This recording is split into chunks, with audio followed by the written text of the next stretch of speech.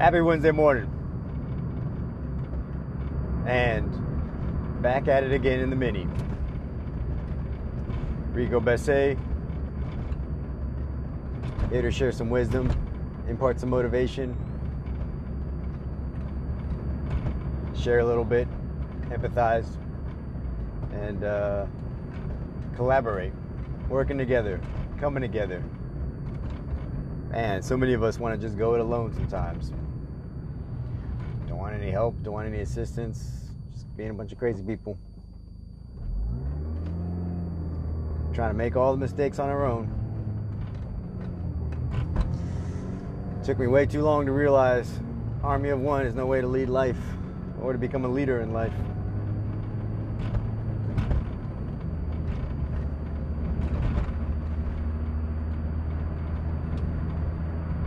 All right, so let's get to it. This episode, I want to talk about being a leader, what it means to you, what it means to me. I know I've obviously probably talked about it before in the past. I always kind of delve in it a little bit. Very often. Obviously, it's the whole reason why I do what I do. I am who I am. And what brings my passion, my vision, my why. But in the rut of things, in the day-to-day, in the crunching of the numbers and providing product or service, interfacing with customers, other departments, work, wife, family, kids, we get pulled in a lot of directions. Once again, our time gets very thinned out, and what we prioritize typically is the most current thing that is coming at us, that is demanding that attention. And that's where we as leaders can sometimes retreat to a safe space, shall I say, because we are trying to really have control of our time. And so it sounds weird what I'm saying. Let me reiterate. You've got, say 50 things on your plate. Well, which one do you handle first? Which one's got the current deadline? Which one can you answer real quick and get off your plate? Right? So we do these calculations very quickly, very on the fly as far as what can I get done? What do I need to get done? What can I do simultaneously? And then it's all about getting these things done. Get them done. Task. Deadline, right? So what happens to the interactions that are the most valuable? What happens to the time that maybe we plan or set aside, or we slide or adjust or move around because mentoring our people, talking to them, having these interactions, that's not critical, right? That's not like it has to happen now. And for anybody that's a parent, it's just like playing catch with your kid. Man, that's probably one of the best things you can do as a father, as a parent, being active with your child, doing something. I say playing catch because I remember that growing up as a boy with my father. But bike riding, going to the park, I have experiences of being at the park with my son, my daughter on the swing, chasing them around. Like, those moments are more valuable than anything, right? But I don't have to do them today. It could always be we'll do it tomorrow, or we'll do it this weekend, or let's plan to do it next week, because it's not critical. It has no due date, it has no urgency. And so you can see how as a parent you go, oh shoot, you know, bills, grocery shopping, laundry, cleaning, resting, all these other things in our life outside of work. All the bureaucratical administrative things. I mean, I even think about like taxes or getting your car registered, going to get your state inspection. Like even these things, right? They all have due dates on them. Like you must have it done by this or else. So then, oh shoot, I haven't gotten my state inspection. I gotta get that done. And so it's a requirement. It has to get done. But on the realm of satisfaction, investment, time and effort, it's pretty much meaningless. You know, I don't hold on to the memory of when I renewed my vehicle registration or state inspection or paid the property taxes on my vehicle. They were checking the blocks, move on. But they demanded priority over things that didn't have a due date, like spending time with the wife, spending time with the kids, enjoying quality time that's near and dear and is truly what you want to devote your time to.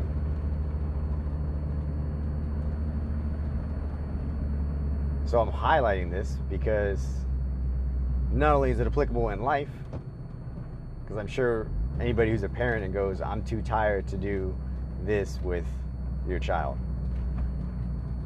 When's that moment going to come again? Is the next moment guaranteed? Never. But in the same aspect as being a parent, which is very relatable to being a leader, those that you're in charge of, those that report to you, when's the last time you had a solid interaction with them? When's the last time you had a one-on-one, a mentoring session? Made time for them.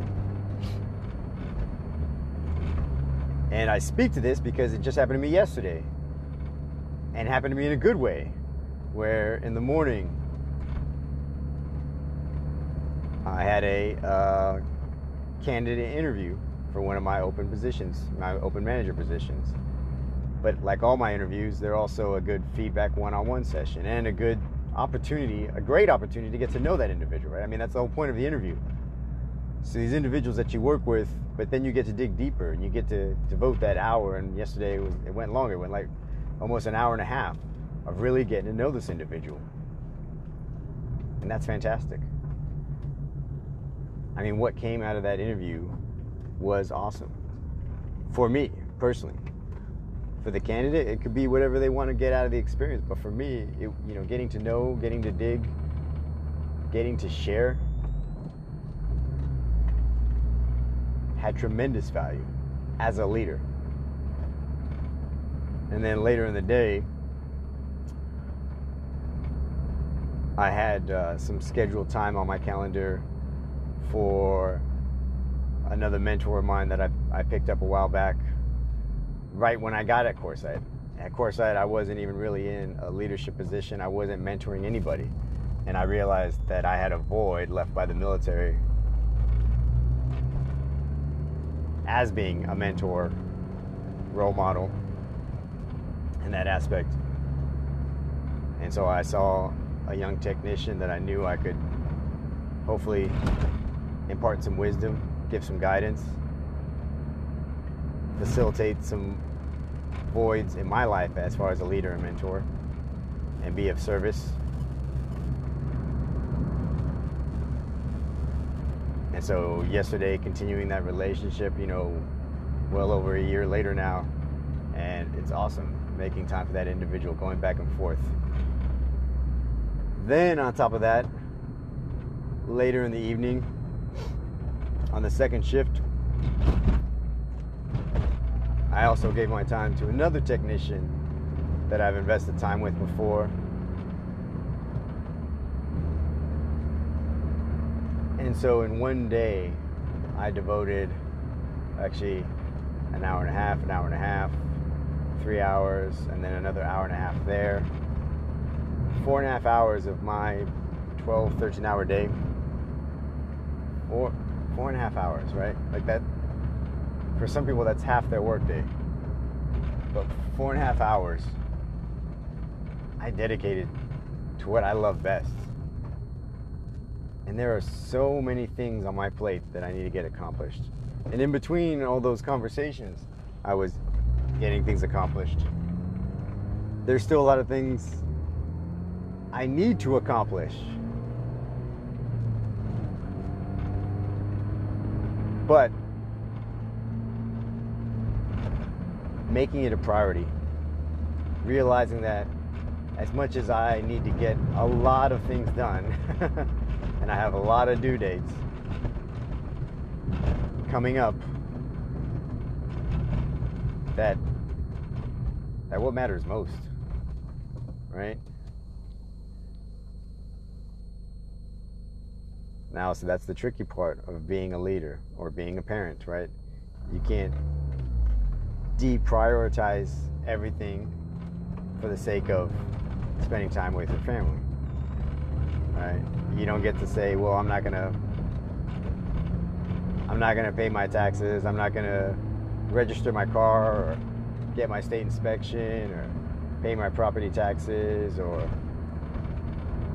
you know, worry about paying bills, right? And when I say it, you're like, yeah, of course. But, you know, you that balance of, there's things in my life that require attention. There's things in my life that have due dates.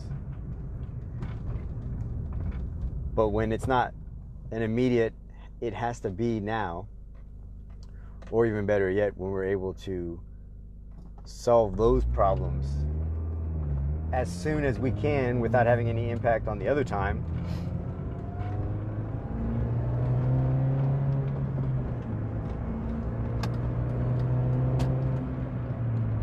is when you're no longer at the mercy of it. You're not, you know, reactive to situations. You're proactive as far as getting the things that just got to get done. So when you have the chance or the opportunity arises to spend time, that it's not a sacrifice. It's not a, oh, I got things I got to do. You know, I really got to get this other thing that isn't fun or popular or really anything that I'm excited about doing done.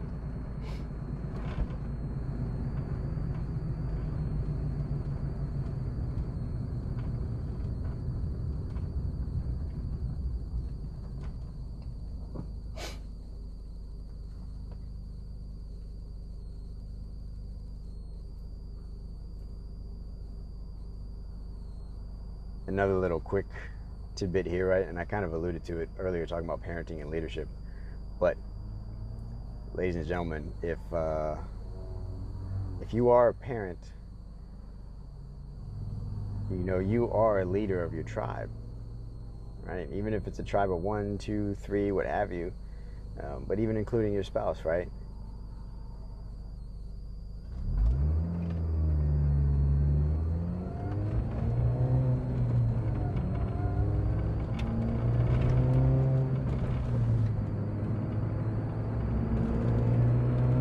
And also in that regards,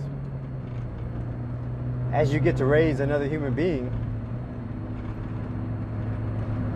it will test you. It will really push and stress you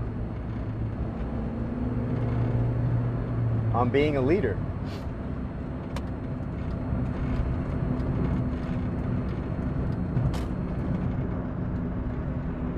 Something that I had an issue with military was when I would hear other fellow leaders say, well, they're an adult, I'm not going to treat them like a child. Or, I expect better out of my kids. I can't believe how this individual would work or operate. And I remember one time getting into an argument with somebody saying, some of these young adults, right? They're 18, 19, straight out of home, right? Like they are technically still kids. They're not adults. And on top of that, I don't know how they were raised. I don't know what kind of background they have. Maybe there are things in life that we're assuming that they were taught, and they weren't. Or we assume, right? We assume and say, oh, they should have been taught that. They should know better. Yeah, maybe they should, but that doesn't change the fact if they don't, if they didn't. Maybe they didn't have parents. Maybe they were foster kids, adopted.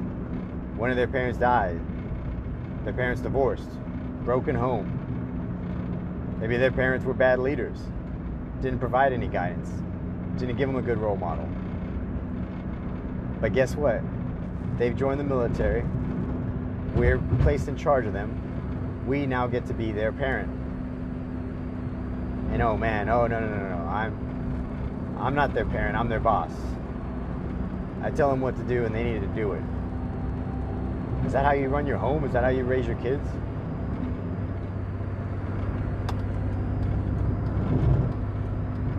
And then you may be saying, well, how I would raise my kids is not how I would lead. Why not? If somebody at work you're trying to explain something to over and over again doesn't get it, after the fourth or fifth time, do you just give up and say, oh, you're never going to get it?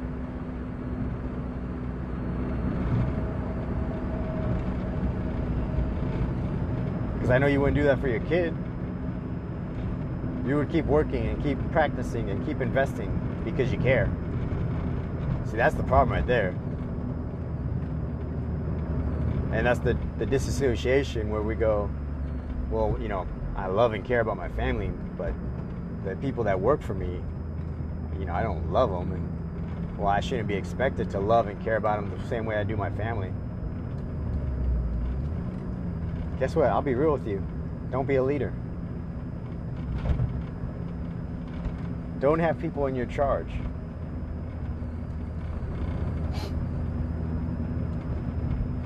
If you're not willing to put yourself in a compromising position to really care about somebody else, like they were family, like it mattered, then don't do it. You're right. If you just want to love your family, if you just want to care about them, and you don't want to share that emotion, that feeling with anybody else, don't have to. Don't be a leader. You're not built for it.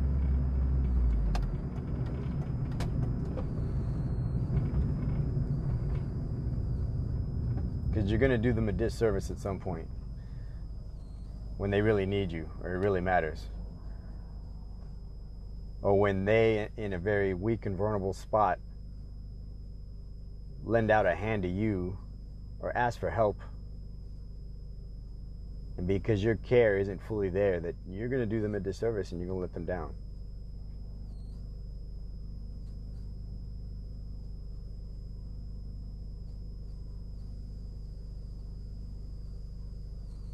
Simon Sinek, a really great author, great speaker, great motivator.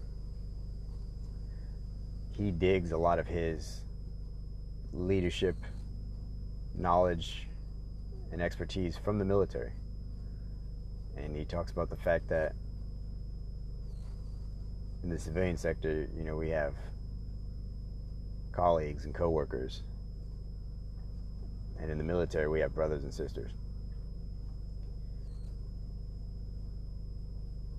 And it's not that in the civilian sector, it has to be militant or it has to be life or death.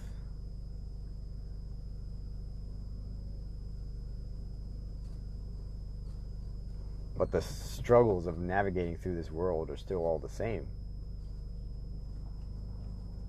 And it's really, it boils down to loving, caring, supporting each other, having each other's back, right? That's the difference between a colleague or a coworker, where you want that promotion, you want that bonus, you want the credit, the recognition, compared to we succeed, we win, we all share in the glory. And that's the difference in the mindset in the military, where the stakes are a little different. But what's attacking you, I mean, it doesn't matter what's attacking you or your organization, right? So like for me now, being in the civilian sector, I have competitors that are trying to put us out of business. I have competitors that are trying to affect mine and my coworkers and my colleagues and my peers, my brothers and sisters. They're trying to affect our livelihood. If my company does poorly and gets financially ruined, and I lose my job, but I mean everybody else is impacted by that, right? Like, that's the thing that's attacking us. But we don't see it that light. We don't see it that way. We just go, it's a job. Like any other job. And if I didn't have this job, I'd try to go get another job. And that sounds like a really weak way to live.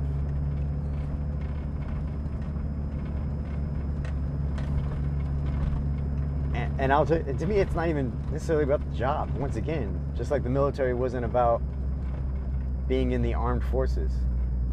It was about serving each other, being in service to each other, getting each other's back. And just, I mean, Simon Sinek says it so well, you know, and I relate to it, obviously, as a 20-year career man, is the fact that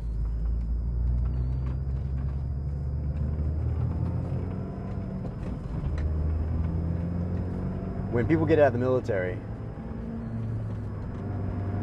there's a lot of things they speak to that they didn't like, things that could have been better, things that were just god-awful. You know, for me, the time away from my family, I mean, time is the most precious commodity, and how much of it I sacrificed, you know, in the service of my country, but at the detriment of my family. What they had to sacrifice in not having a father or a husband around for a lot of my career. Because I always told myself when I joined the military, I would never have a family. I would never start a family. I would never do that to anybody until I got out. Because I experienced it as my dad being in the military.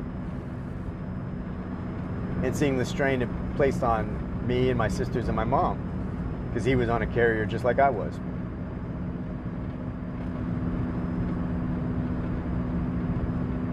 But life happens. Love happens. Right? And so an immature mind saying, I'll never do this. And I regret none of the choices I made as far as starting a family young and getting married and being a dad and a husband. But it was a toll, it was a sacrifice. And so beyond all the things, good and bad, you know, and shoot, if you ask any military individual, there's a lot of bad things about it. There's a lot of things that you're like, I just would never want to endure that again, I would never want anybody else to endure that, right? But 100% guarantee when they talk about what they like, the very, very first thing is the camaraderie. The very first thing is the people that I got to serve and work with. And I'll tell you what, they're not that much different than you. And I say you as in the individual that maybe never served in the military or got to experience that. They really, the only difference is the attitude and the perceptions.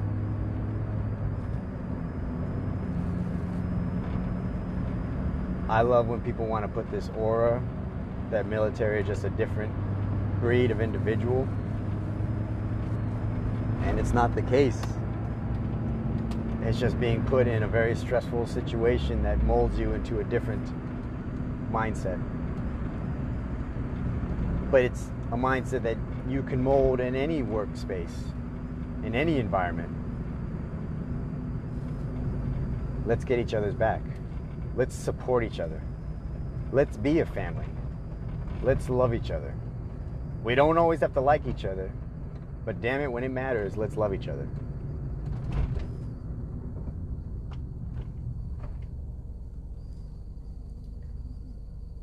So that camaraderie that people speak to in the military, right, is what I want to build everywhere.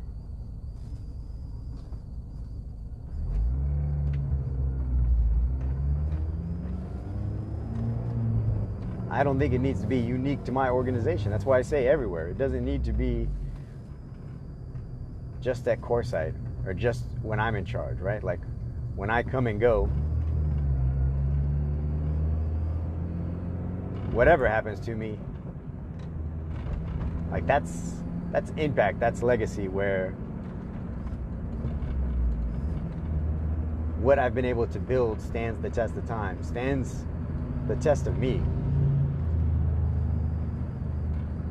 And so it's not a matter of me having a direct input, and the minute I stop inputting is the minute it all crumbles, right? Because that's not a solid foundation.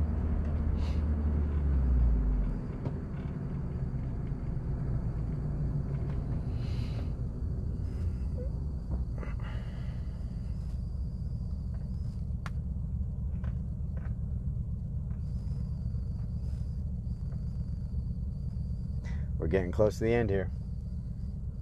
I can feel it.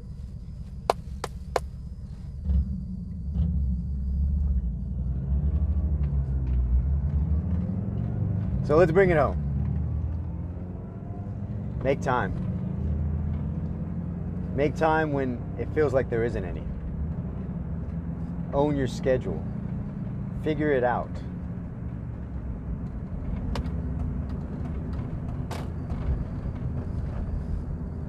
If it matters to you, you'll figure a way. You'll make it happen.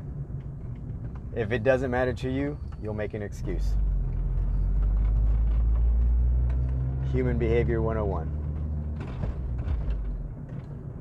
And so there's times when my supervisor is asking me why you didn't get this done. And really, I got to look in the mirror and say, because I didn't care. Because if I really did care about getting it done, it would have gotten done. Just like yesterday. To me, those 4.5 hours were the most important thing I cared about. If you asked me what else I got accomplished, it would take me a minute, and I'd struggle with trying to think of all the tasking that I got.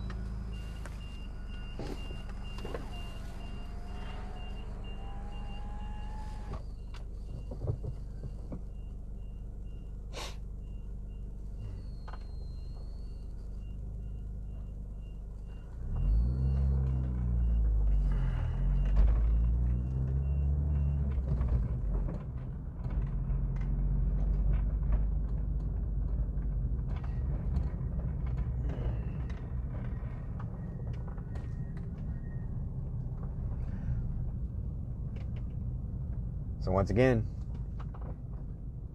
if you don't think that's important, developing individuals, being a role model, being a mentor, making time for your employees or your colleagues to foster not just good or great relationships, but fostering growth and development, goals and objectives, personally and professionally, inspiring people. If that just feels like too much work, or you don't have time in your day to accomplish it, then you shouldn't be a leader. And like I've said before in other videos and other podcasts, don't call yourself a leader. It waters down the title, the gravity, the magnitude of what it really means to be a leader. If you think being a leader is getting getting things done, staying on budget, hitting every single due date in excellence or earlier. If that is your epitome of being a leader, no, you're a manager. And you're a good manager. You keep doing that. But call yourself a manager. Don't call yourself a leader. All right, y'all. I really got at you on that one, didn't I? So it's halfway through the week. Next week I'll be prepping to move into my new home. So there's a little personal thing I'll share with you in my life. So hopefully you guys got big and exciting things happening for you as well. You know, it doesn't have to be a purchase of a home. I hope to only do that a couple times in my life. All right, really love and respect y'all. I do want and hope to inspire you to do awesome, awesome things. But you got to do it. I can only keep showing you the path. All right, so go be awesome. Intentionally. Out.